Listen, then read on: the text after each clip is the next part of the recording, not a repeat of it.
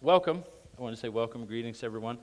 If it's your first time or first couple of times here, we're drawing to a conclusion in the book of 1 Peter. It's kind of interesting if you flip just really quick to the third chapter. That's not right. I was thinking somewhere here. Oh yeah, third chapter. In the middle of 1 Peter, third chapter, verse 8, Peter says, finally, in other words, he's drawing to a conclusion in chapter 3, but he still has 2 more chapters to go. I like that idea in a way, because, and I can relate with Peter, because there's many times where I've come back up to pray after the last worship song, and I've really had a few more things to say, and I'm kind of pull a full Peter on him and just go again for 2 more chapters. But we actually are drawing to a conclusion because we're in chapter 5. Today's message, I was telling one of the deacons this morning, I feel like I've been preparing for 20 years for this message. I really do. This is how passionate. This is one of my areas. It's really in my wheelhouse. It's really important to me. I believe it's important to the church. It's something I've been passionate for and been promoting for a long time, even before we were attending church here. It's something that once we were here for a year or so, there was a group of us guys that got together to take a second look at what the Word says about church leadership. Take a second look and try to, in those days, this is a long time ago, but there was just a lot of drama. There shouldn't be that much drama. And the church had gone through some real difficult days and was going through a difficult time.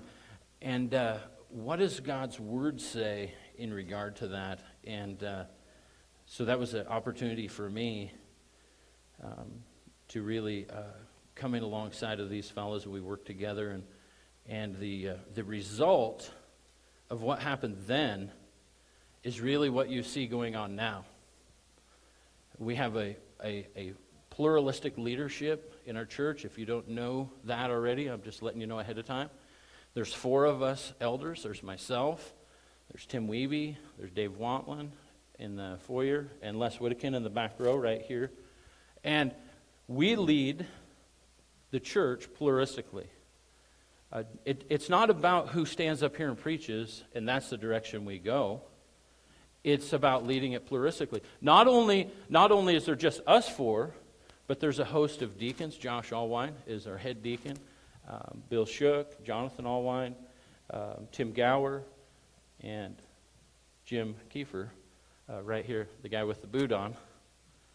I don't know if that represents the fact that your toes get stepped on more than anybody else's. No, I don't think so. He's just healing up for an injury.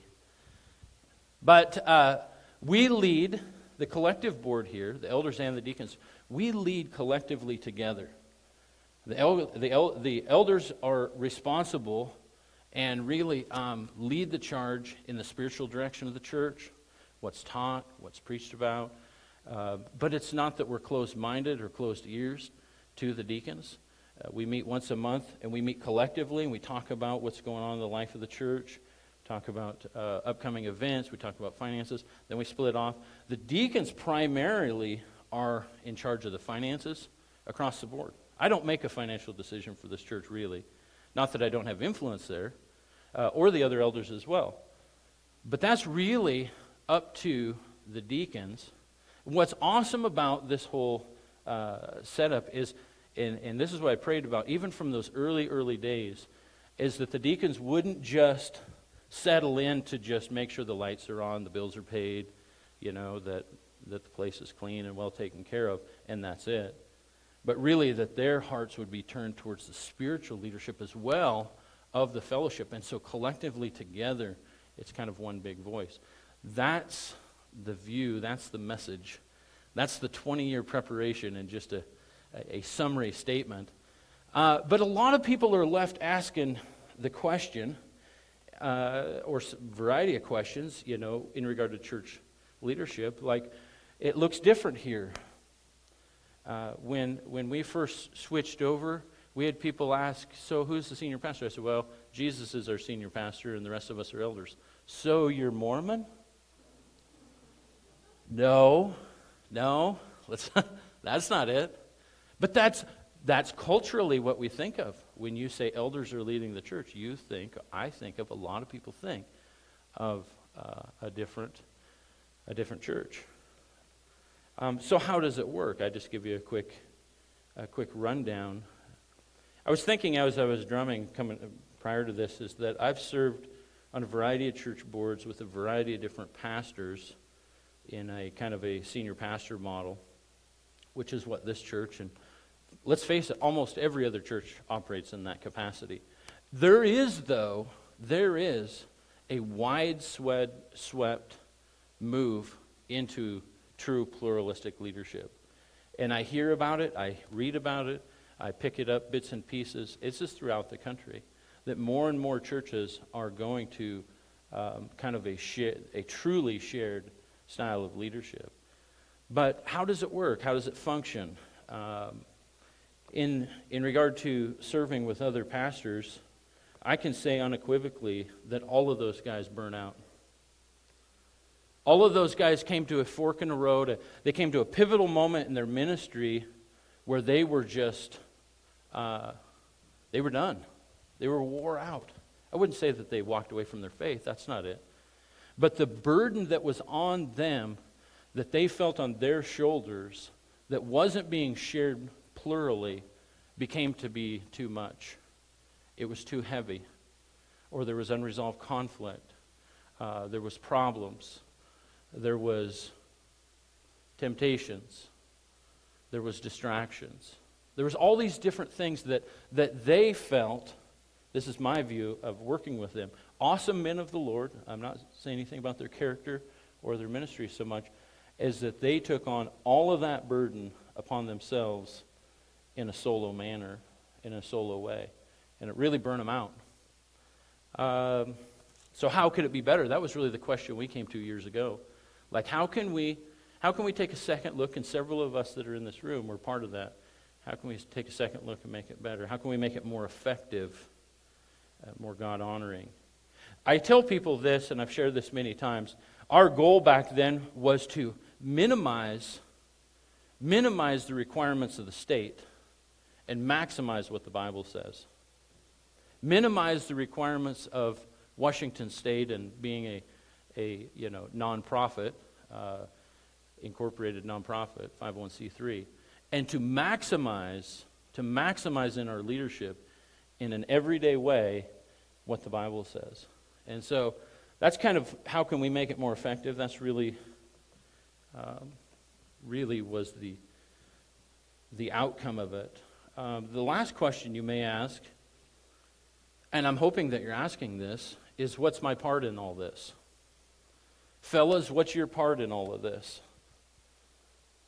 How do I interact if I am or am not in leadership? How do am I challenged by God to continue to grow in my faith? If I'm a new believer, if I'm a mature believer, am I listening to the Holy Spirit? Is it when He says, "Hey, you might consider the fact that they need some help"? In fact, a friend of mine said that in the church that he grew up in, over on the west side, annually there was a challenge to the men to put to prayer and to fasting for a 2-week period as to what their connection to the church is, what their ministry to the church is, what their role in leadership, and should they step forward and serve in a more tangible way? Should they really just consider it? I think that that's actually a phenomenal idea, and I don't think that's one that should be limited perhaps to just a 2-week period once a year. But for 20 years, these types of questions have been in the front of my mind and have hovered over my aspect in ministry as a church leader and as an elder. The other thing I think that has prepared me in regard to 1 Peter chapter 5. And let me tell you, I've used bits and pieces out of 1 Peter 5, but I've never preached the whole thing in one message. So you're going to get this cannon load of 20 years of my life. But there's things that have also prepared me, I think, for this. And one is, and probably the most important thing is I was raised by somebody who loves animals. My dad loved animals. In fact, He should have been a vet, or he should have been an egg shop teacher, and then farmed a little on the side, in my looking back view. He loved animals, and he was great. We raised Holstein heifers, replacement heifers for dairies, up until the time where he had his first stroke. But he was far and above one of the best people that I've ever been around. And I know a few. A good friend of mine, Nathan Carlson, has the same kind of a gifted ability when it comes to animals. They know their herd. They know their herd.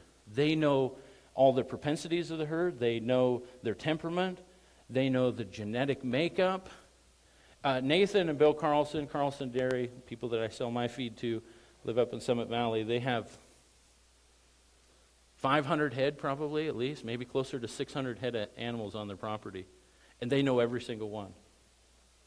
In fact, the milk cows that come through the milk parlor, they come in and their ear tags are on the wall side and everybody's working over on this side. And Nathan and Bill can just look at those cows and tell you what number she is, how much milk she gives, how many calves she's had, what kind of genetics she has. All of these details, they know upstairs. It's crazy to just spend some time with them in that way. And my dad was a lot that same way. In fact, a lot of people that bought my dad's heifers kind of complained a little bit because you couldn't herd my dad's Holstein heifers. All you had to do was just walk out there with a bucket and they would just follow you because he spent so much time with them that they were just very comfortable being around him. They were a pain in the rear end. When they got out, they were hard to put in. And so that kind of life experience, kind of coupled with being in church leadership, raising 3 of my own kids is another aspect I think that God has used to prepare me and really to prepare the church. All these things kind of have some overlapping ideas. And Peter's drawing to a conclusion here with this idea. And he has a few more important points to convey to us in this last chapter. And I think that a lot of 1 Peter 5 is based on John chapter 21, verses 15 through 19. And Peter's kind of turns his attention for a moment to the local churches that he's writing to communicate perhaps the very words that were communicated to him in John chapter 21. Let's read that part together. John chapter 21.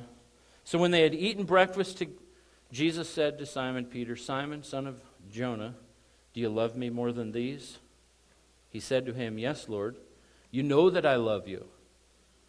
Jesus says, "Feed my lambs." He said to him again a second time, "Simon, son of Jonah, do you love me?" He said, "Yes," and he said to him, "Yes, Lord, you know that I love you." Jesus' reply was, "To tend my sheep." He said to him a third time, "Simon, son of Jonah, do you love me?" Peter was grieved because he said it to him a third time. "Do you love me?" No doubt a reference to Peter's 3 denials of Christ just a short time before. And he said to him, "Lord, you know all things. You know that I love you." And Jesus says, "Feed my sheep." And I wonder, when we get to 1 Peter 5, if those words, that admonition, the intensity of the conversation between Jesus and Peter just kept ringing through his ears all of those years. Feed my sheep, feed my sheep. Most assuredly, Jesus says, "I say to you, when you were younger, you girded yourself and walked where you wished. But when you are old, you will stretch out your hands, and another will gird you and carry you where you do not wish." This he spoke, signifying by what death he would glorify God. And when he had spoken this, he said to him, "Follow me." Follow me. Isn't it interesting that some of the very last conversation, some of the very last words that Jesus shared with Peter were actually some of the very first words that he shared with him? Follow me. Just follow me. Take care of my people. Peter's whole life and ministry and his martyrdom was wrapped and summarized in this passage. Follow me. Feed my sheep. It's easy to see the responsibility from Jesus lived out in Peter's life. And Peter took these words of Jesus with all seriousness and with all heavenly authority. Like this was going to be the defining aspect of how he followed his Savior. He was simply going to take care of his people. He was going to do what needed to be done to take care of his people, to glorify Jesus in the process. I often wonder if another passage was on Peter's mind. It has been on mine, and so I'm not drawing any hard and fast conclusions that Peter was thinking about it, but Peter definitely knew the Old Testament. And I'm curious if this contrast, this sobering contrast of leadership that we see in Ezekiel 34, I wonder if it was on Peter's mind as well. The contrast of leadership you see in Ezekiel 34 is Israel's failure to tend to God's people and God's perfect leadership of his people. Perfect leadership with great promises added then at the end. A quick summary of Ezekiel 34. Maybe I'll just take a few minutes and just read it. Ezekiel 34 says this, "And the word of the Lord came to me, saying, Son of man, prophesy against the shepherds of Israel. Prophesy and say to them, Thus saith the Lord God to the shepherds, Woe to the shepherds of Israel who feed themselves. Should not the shepherds feed the flocks? Woe to the shepherds who feed themselves. Should not the shepherds feed the flocks?" Verse 3 says, gets real personal. "You eat the fat and clothe yourselves with wool. You slaughter the fatlings, but you do not feed the flock. The weak you have not strengthened, nor have you healed those who were sick, nor bound up the broken, nor brought back what was driven away, nor sought what was lost. But with force and cruelty you have ruled them. So they were scattered because there was no shepherd, and they became food for all the beasts of the field when they were scattered. My sheep wandered through all the mountains and on every high hill. Yes, my flock was scattered over the whole face of the earth, and no one was seeking or searching for them. Therefore, you shepherds, hear the word of the Lord as I live, says the Lord God. Surely because my flock became a prey, and my flock became food for every beast of the field, because there was no shepherd, nor did my shepherds search for my flock, because the shepherds fed themselves and did not feed my flock. Therefore, O shepherds, hear the word of the Lord. Thus say the Lord God, Behold, I am against the shepherds, and I will require my flock at their hand. I will cause them to cease feeding the sheep, and the shepherds shall feed themselves no more. For I will deliver my flock from their mouths, that they may no longer be food for them. For thus said the Lord God, Indeed, I myself," here's how God treats his people, "I myself will search for my sheep and seek them out. As a shepherd seeks out his flock on the day he is among his scattered sheep, so I will seek out my sheep and deliver them from all the places where they were scattered on a cloudy and a dark day. And I will bring them out from the peoples and gather them from the countries and will bring them to their own land, and I will feed them on the mountains of Israel and in the valleys and in all the inhabited places of the country. I will feed them in good pasture, and their fold shall be on the high mountains of Israel. There they shall lie down in good fold and feed in rich pasture on the mountains in Israel. I will feed my flocks, I will make them lie down, says the Lord God. I will seek what was lost and bring back what was driven away, bind up the broken, strengthen what was sick, but I will destroy the fat and the strong and feed them in judgment." The end of the passage, at the end of the chapter, he goes on to say, I will rise up for them, in verse 29, I will rise up for them a garden of renown, and they shall no longer be consumed with hunger in the land, nor bear the shame of Gentiles anymore. Thus they shall know that I, the Lord their God, am with them, and they, the house of Israel, are my people, says the Lord God. You are my flock, the flock of my pasture.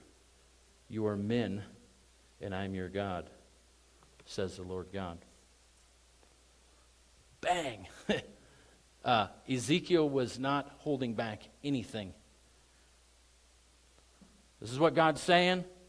This is what's happened. You haven't done what you're called to do. You're going to be judged for it. But even in all of that, here's how I'm going to treat my people. Here's how I'm going to take care of my people. Here's how I'm going to heal my people. Here's how I'm going to meet their needs. How I'm going to bring rest to them. How I'm going to bring feed to them.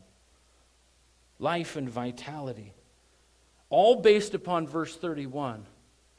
You are my flock, the flock of my pasture. You are men, and I'm your God, says the Lord God. In other words, it's all based upon their identity. The fact that they're God's people and that they draw their identity strictly from Him. And I wonder at times, and I've wondered as I've prepared this message, Peter knowing the Word as well as he did, if that passage drove the serious tone of his letter and of chapter 5 in 1 Peter. If that idea, there's a real overlap of language here. Peter's use of the view of Gentiles in previous verses, talking about not a group of people, but of talking about the ungodly. Ezekiel does the same. His use of the words here in chapter 5, be shepherds of the flock. There's all this overlap, and I've really wondered if Peter was thinking about it. It's easy to see why Peter takes this clear and solemn stance on the leadership of the local church. Let's jump into the passage. It's not really that long. It's only 14 verses. Let's go through it a piece at a time, if you will. If you open your Bibles,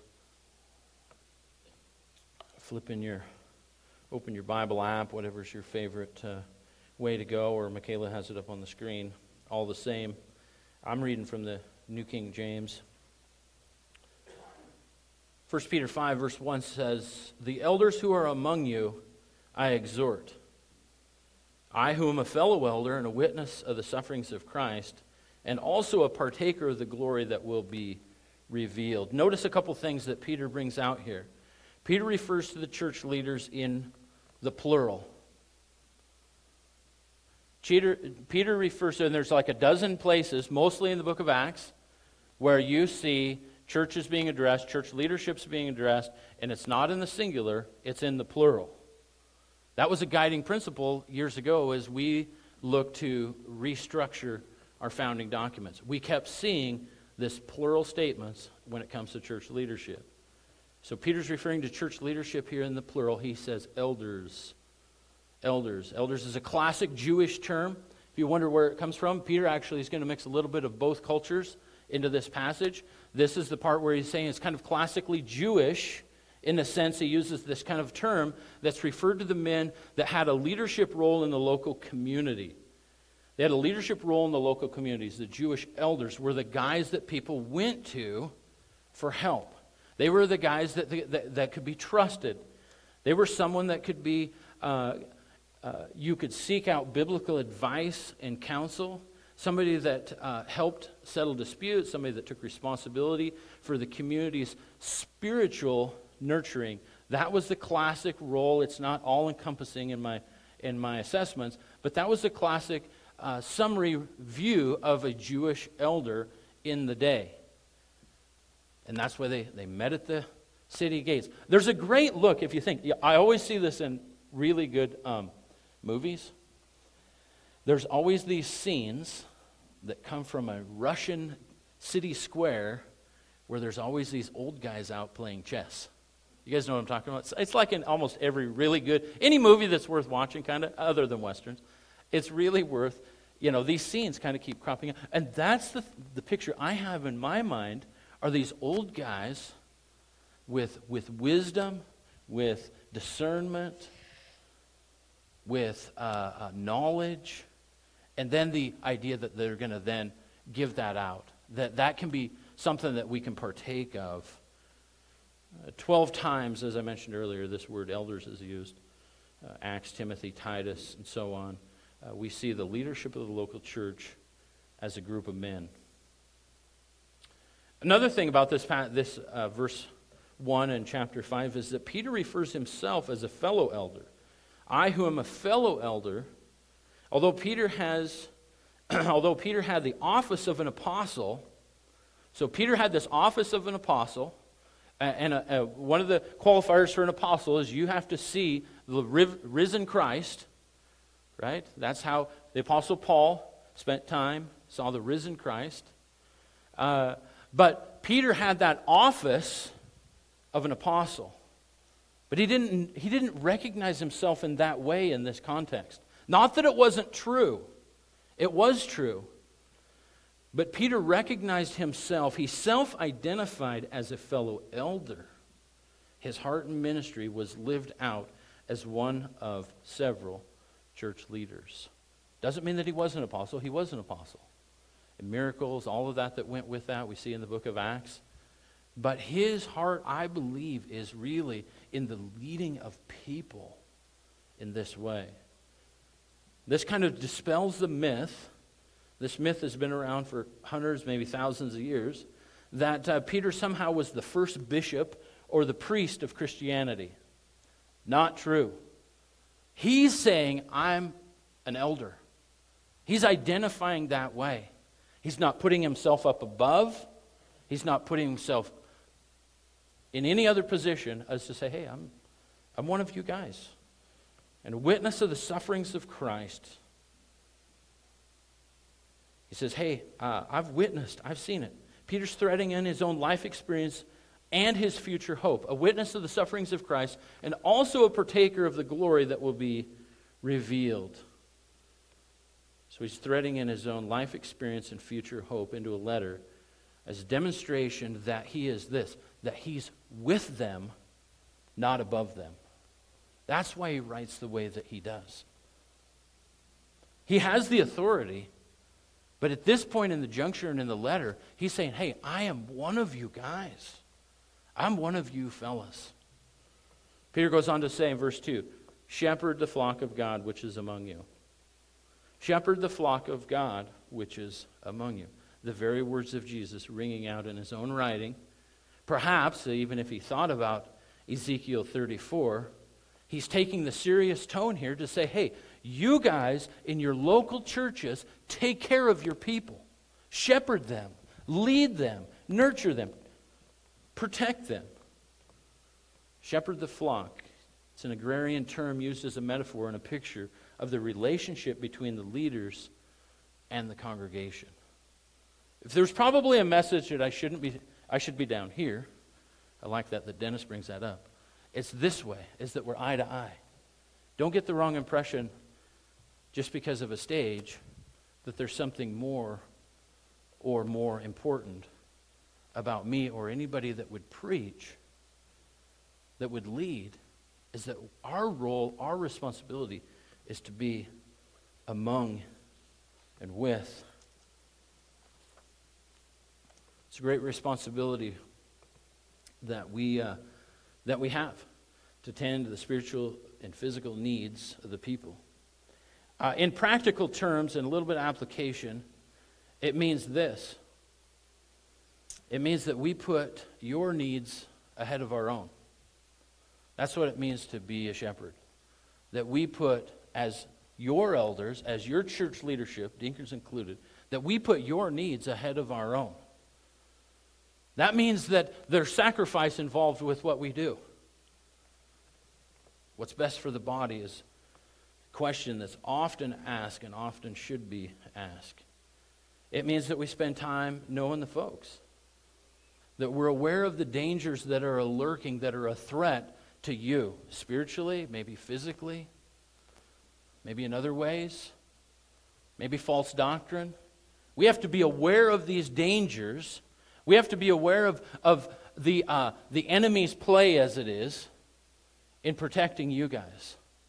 That's not something that we just do for you. It's really something as a fellowship that we do across the board for one another. We have responsibility to one another in that way.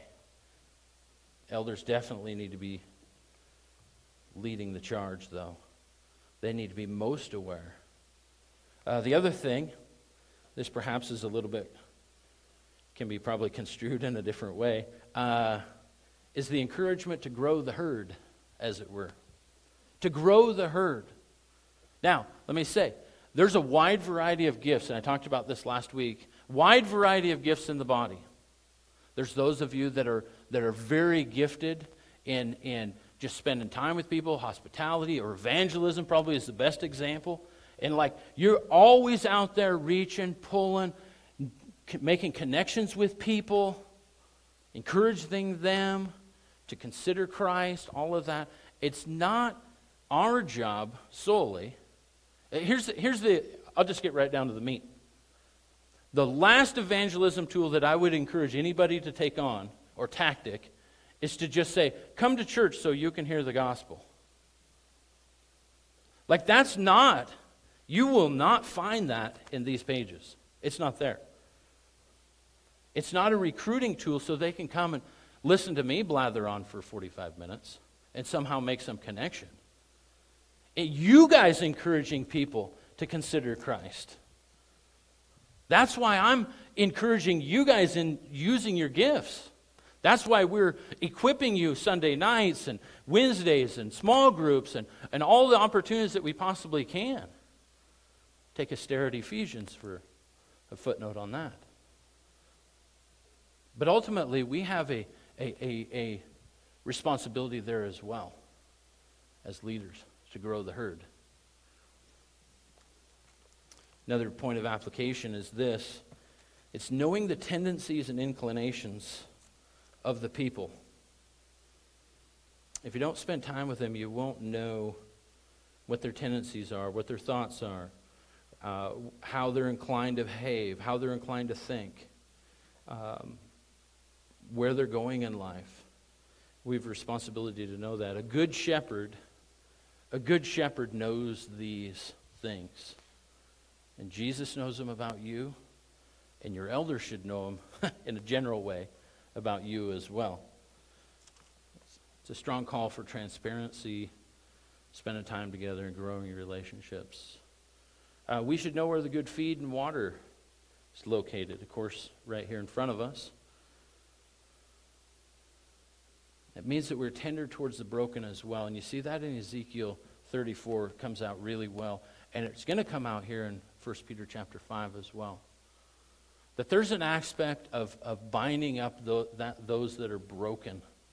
Taking care of the one that is hurt. We talked about this years ago, being a safe harbor. Our church should be, and our leadership here should be a safe harbor for people that have gotten banged up in life. And they need an opportunity to kind of heal up and to kind of regroup and to kind of be refreshed. There needs to be that aspect when it comes to leadership. Heal the sick, and seek out the lost.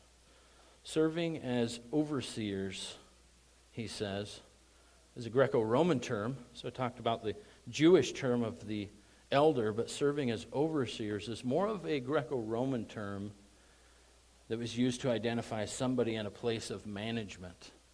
That's kind of the word picture that. So Peter gives us the two looks, one from the kind of the Jewish culture, one from the social culture, into what it means. Both of them definitely applied. And he goes on to use these terms, that you should serve not by compulsion, but willingly. Not for dishonest gain, but eagerly.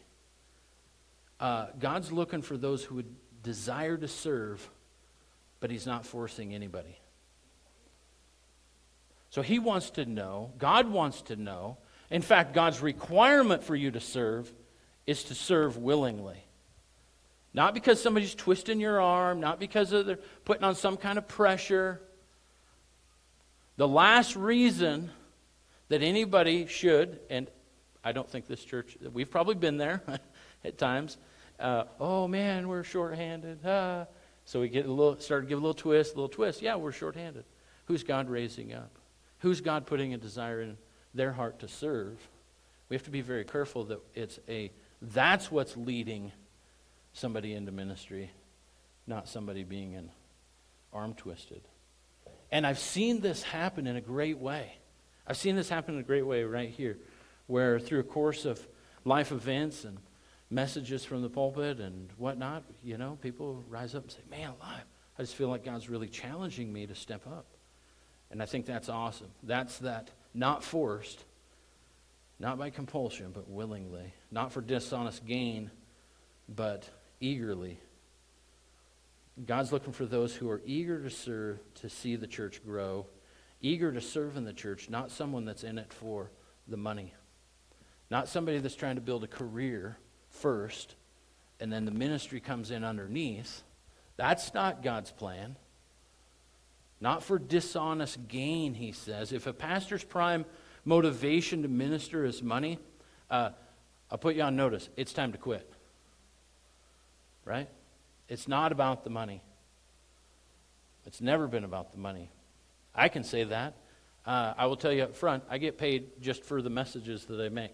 We made that decision years ago as a whole board to reimburse whoever's speaking, whether it's one of us or a guest speaker or a missionary, to do kind of like an honorarium. I don't do this as a career. I do this because I'm passionate about serving the church. I'm passionate about seeing the church grow. I'm really passionate about seeing the church win for a change rather than getting our teeth kicked in our culture. If you want to know, really get down to the meat of where I'm at. But if a person's in it for the money and not the ministry's down here because they're really gifted speakers. And you can go through a Rolodex of people that you see on TV and you think, man alive. Do a little research and look at the multi-billion-dollar homes of some of these guys. And you have to ask yourself, money or ministry? You make the call. God wants people that are in it for the ministry. The money's going to come and go. But God's motivation to see the church grow, to see the church taken care of, that never changes. That's exactly what Peter's addressing here, is the motives to minister. Not by compulsion. Here's your contrast. Classic Jewish writing style. Not by compulsion, but willingly. Not for dishonest gain, but eagerly. Not as being lords over those entrusted to you, but being examples to the flock. The only way that we discover motives is time together. The only way that you're going to get to know me is time together. The only way that I'm going to get to know you, the only way that you're going to get to know one another is you look around the room and say, man, I really don't know that person. Let me give you a little relational tip. Go introduce yourself. Try to spend some time together. Get to know people. The only way that we discover that motives are revealed is spending time together, building relationships, being transparent and accountable to one another.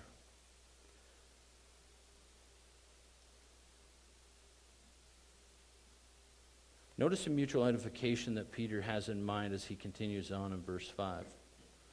Likewise, you younger people, you can choose how you want to categorize yourself as a younger person. David would probably put himself in that category. Amen? Amen. Here's your verse. Likewise, you younger people, submit yourself to your elders. I snuck that in. I knew it was coming. Submit yourselves to your elders, you younger people. Here's Peter saying, here's how this is going to apply. Here's how it's going to apply. We're all in it together, right? And these people are charged to lead you, to lead the congregation. Submit yourself to them. That's not a submission that takes God out of the equation. God never speaks of human submission, person to person, in absolute terms. He always reserves the right for himself first. His ways, his word is above all that. But submit yourselves, younger people, to your elders. Yes, all of you, it's not all he's going to say, yet all of you be submissive to one another. There's a connection of transparency and openness and honesty that is equal value amongst the people in the church. And be clothed with humility, for God resists the proud, but gives grace to the humble. God resists the proud, but gives grace to the humble. Pride is a real wiggly, slippery fish. It's one of those things that creeps up, though. Sometimes we don't even know. We don't even know that that's our issue. It's one of those things that comes in and creates doubt amongst the brethren. What's there? And we're full of suspicion. We're full of distrust. We're full of uncertainty. And a lot of it is not because we don't have knowledge. A lot of time pride comes in because we believe, and we're all susceptible to this across the board, we're all susceptible to the fact that we believe that we have the perfect perspective. That's what pride does. That's the slipperiness of pride. That we have the perfect perspective on all that's going around, and it's way easier to fix everybody else's problems than it is to deal with my own and be honest about my own. And so I hide that, I push it down, I stuff it into a barrel, tighten the lid, and I go about my day to solve everybody else's issues because I have it all right. That's what pride does. That's why it's so slippery. And that's why Peter's coming against pride with the simple spear of humility. The simple spear of humility.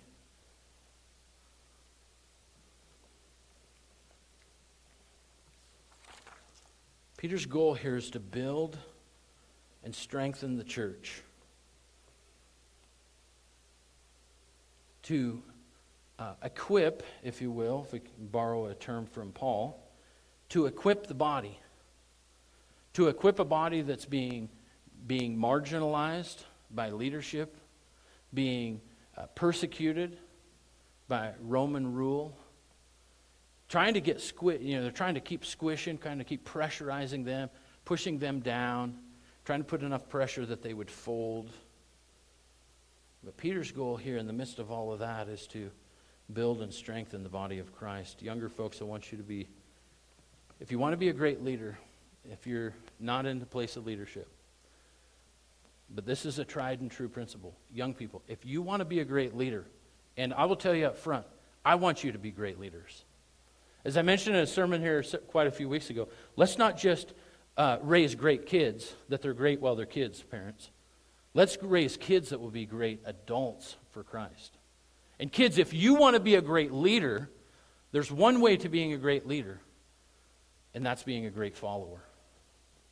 That's the reality of where it's at. You look around at people that are great leaders, that are tried and true, that have solid character, that are living according to the Word of God. You look across it, whether it's in this room or whether it's further in the body of Christ, I'll tell you this.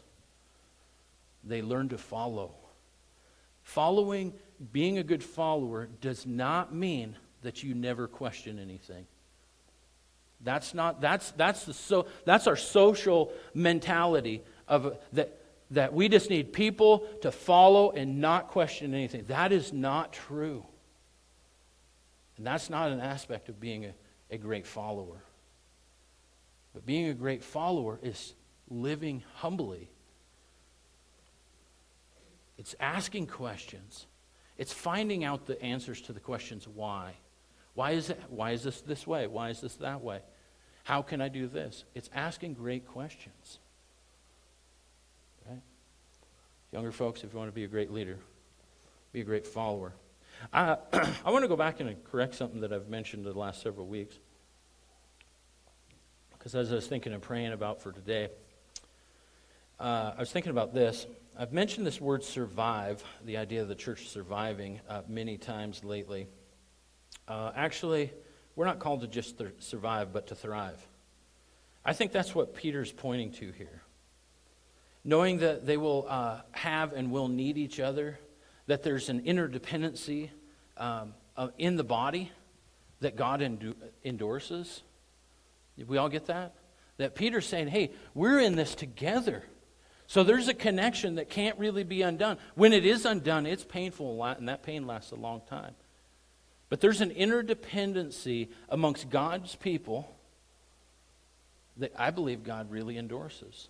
That's why we're called to have the relationships that are so transparent, that's open and honest, that we can come to one another and say, hey, I'm struggling with this. I don't know where to turn. I'm not sure how to handle this. I'm struggling with this. And we need relationships like that in the church. Fellas, you need relationships like that in the church. If you don't have those types of relationships, start seeking them out. There's an interdependency, not an enabling. I'm not saying that, because enabling leads to is saying sinful activity is okay. I'm not saying that. But there's an interdependency, I believe, that God endorses in the church that's good and healthy and right.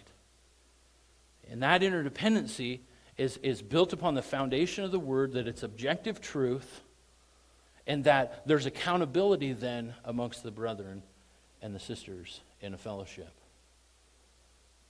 So that if I'm starting to stray, and a brother comes up to me and says, hey, can we have a conversation? I'm starting to notice a pattern here. I'm starting to see a pattern in your life. I'm not sure that's healthy. I'm not sure that's good. I want to have a conversation. We're already in agreement that there's objective truth, the Word of God, that resides over our lives together in relationship that's way deeper and way more powerful, and then we submit to that.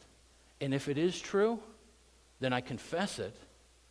I repent of that sin.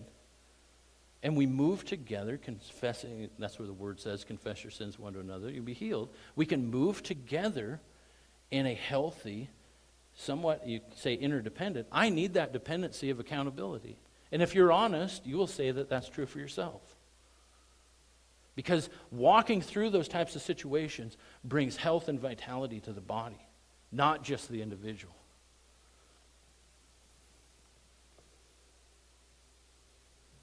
The other reason we really need to look at the idea of the church thriving, even in the days that we live in, is that these idea of character traits, and we're going to see more of them in the coming weeks, these character traits like humility, they're precious to God. They're the essence of who God is. I'm not saying He's not bold. He is bold. I'm not saying He's not powerful. He is powerful. But the way to see the Father is to look at the Son. What Jesus displayed of everything was controlled strength and humility in His character.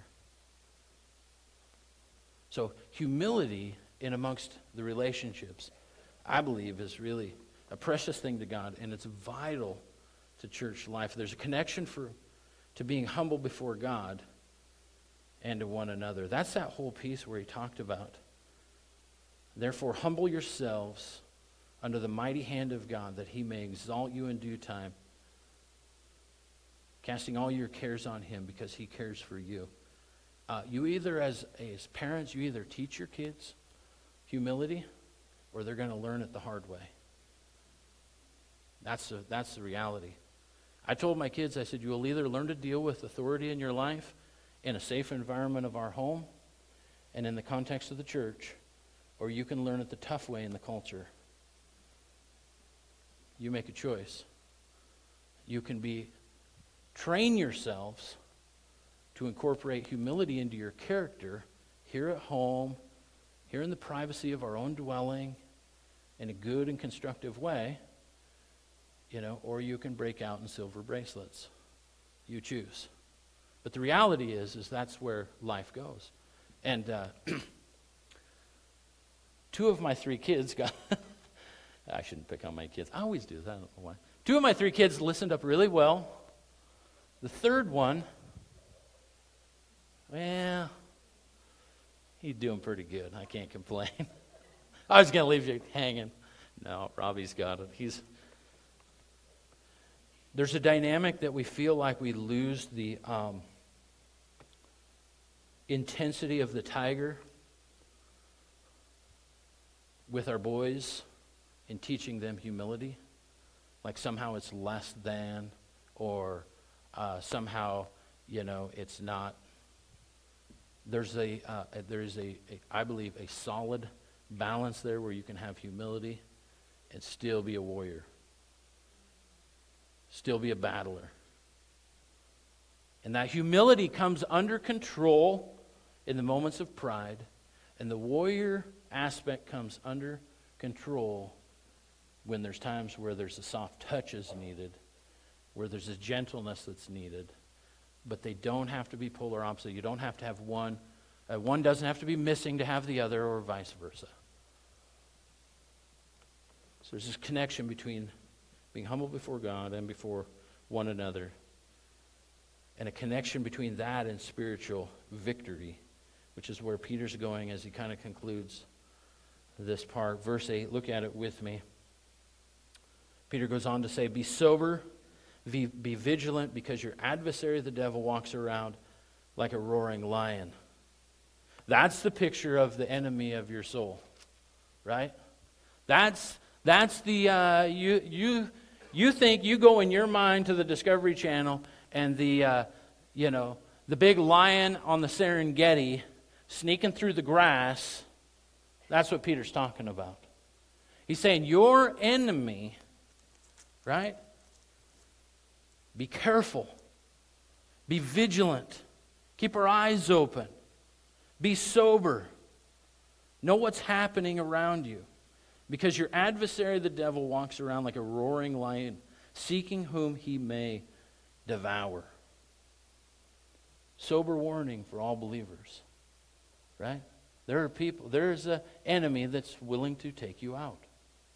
That wants to take your life, that wants to take all that you've been kind of working on, that wants to take all that you've been putting together, moms and dads, as a family, all that you've been striving for, whatever ministry that you have been involved in, whatever reputation or character that you've built up and have been diligently working on in a good way as you follow Christ. Hey, Peter says, heads up, because it can vanish. You can be gobbled up in a second if you don't know who your enemy is. If you don't know what's in the weeds. So he says, be careful. Keep it in mind. As we follow Jesus, the Good Shepherd, we have these things in chapter 5. We have a warning. We have a common enemy.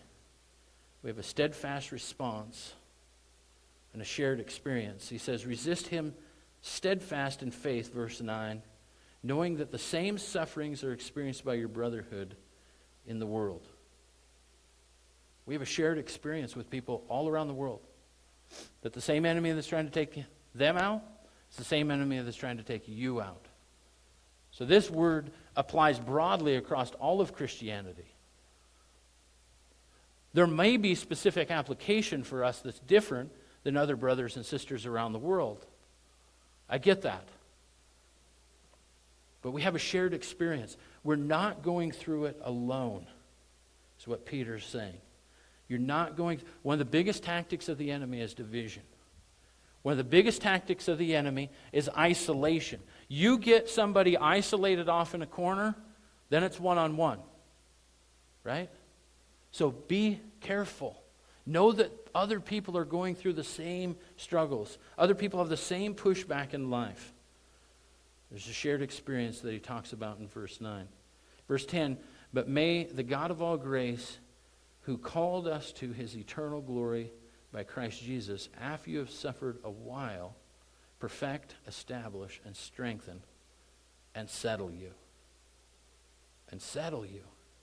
God's got a good plan. His good plan should settle us in who he is. His good plan should settle us into relationships with people, knowing that those are good things. That there's something that happens in the dynamic of being in a fellowship and in relationship people with other people that can't be experienced in any other way. To him be glory and dominion and forever and ever. Amen.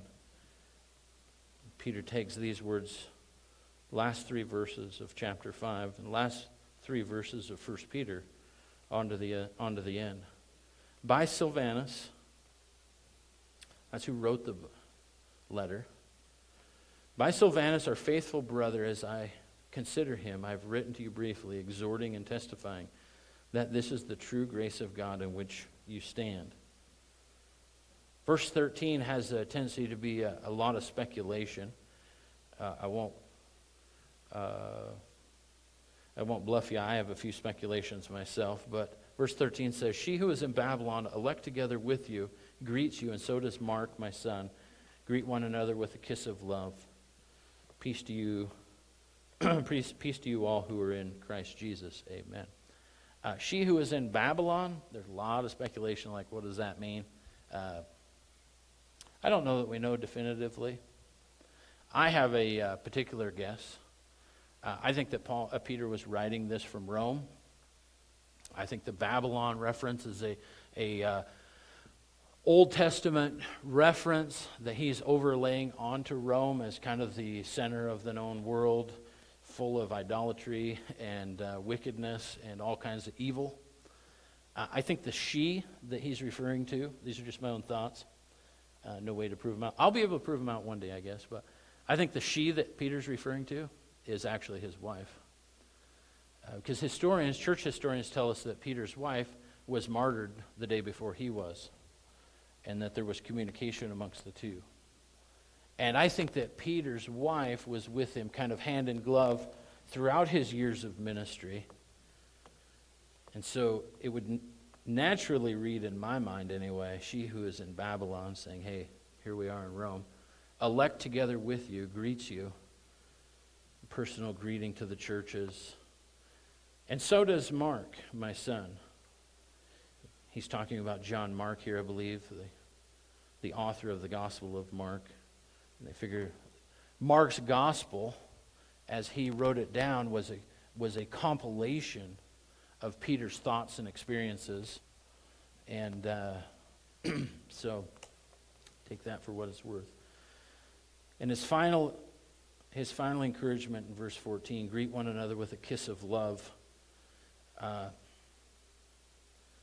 Social constraints set aside, we need to be affectionate to one another.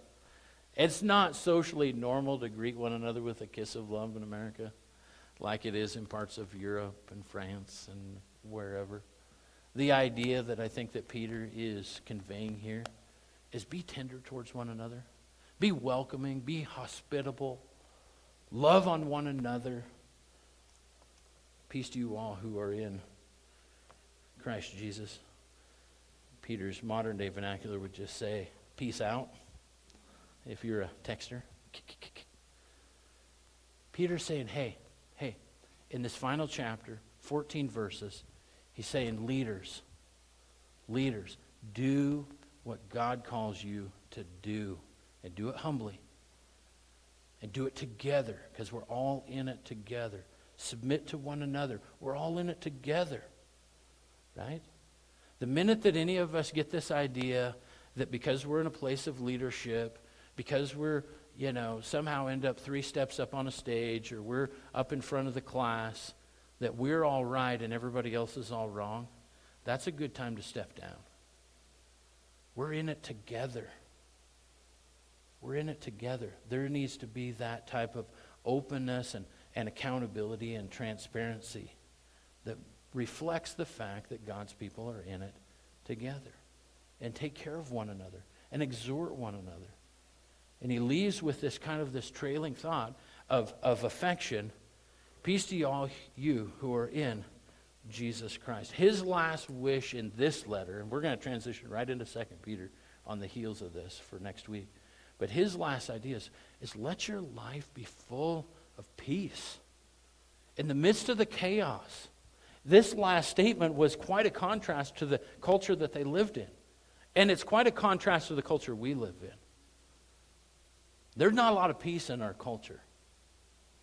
There's not a lot of settledness in our culture. There's not a lot of trust in our culture. Everybody's got fingers pointing at one another. And you're wrong, and it's this way, and it's that way. And what it is it's not peaceful. Let's be honest about that. In our culture. But in Christ, we can keep our eyes on the Lord regardless of how high the waves get and have perfect peace. Have perfect peace. We don't have to worry about it. He's got all that under control. We don't have to stress about it. We're called to live as He lives in us and reflect His goodness. We're called to just live in that and operate in that and have joy and some satisfaction in who God is. And you don't have all of those things if you don't have a peace in your life. And it's the biggest thing. It's the biggest thing that we have to guard. We have to guard for peace in our lives. So whatever voice is out there, whatever system is out there, whatever noise that's in our lives that's not bringing peace, turn it down. Turn it down. Turn this up. Turn this up. The relationships in this room. And sometimes they're not even going to be real peaceful, but we have a responsibility to one another as members of the body to help grow one another, to help shepherd in that way, to be accountable, to come and not just, it's not about just being under authority. It's the access to counsel. It's the access to advice. I've said often, hey, go and find somebody that's like 30 years older than you are. Go sit and talk with them. Like young parents, you want to know how to raise your kids? Look around, find somebody that's done it, and then go have dinner with them. Like, we're new to empty nesting. No kids at home. So we want to go visit with, we want to pick brains with people that have been in this mode for quite a while. That's the interaction piece. That's the growing together piece. That's the building community piece. And that's the experiencing peace piece. If I can spell it differently, back to back in the same sentence. That's the experiencing peace piece that we really need. Worship team, come on up. We'll close with our last song. And just know that the front's always open. If you'd like to come up and pray and be before the Lord, people would love to come and pray with you and for you and build relationship with you in the body.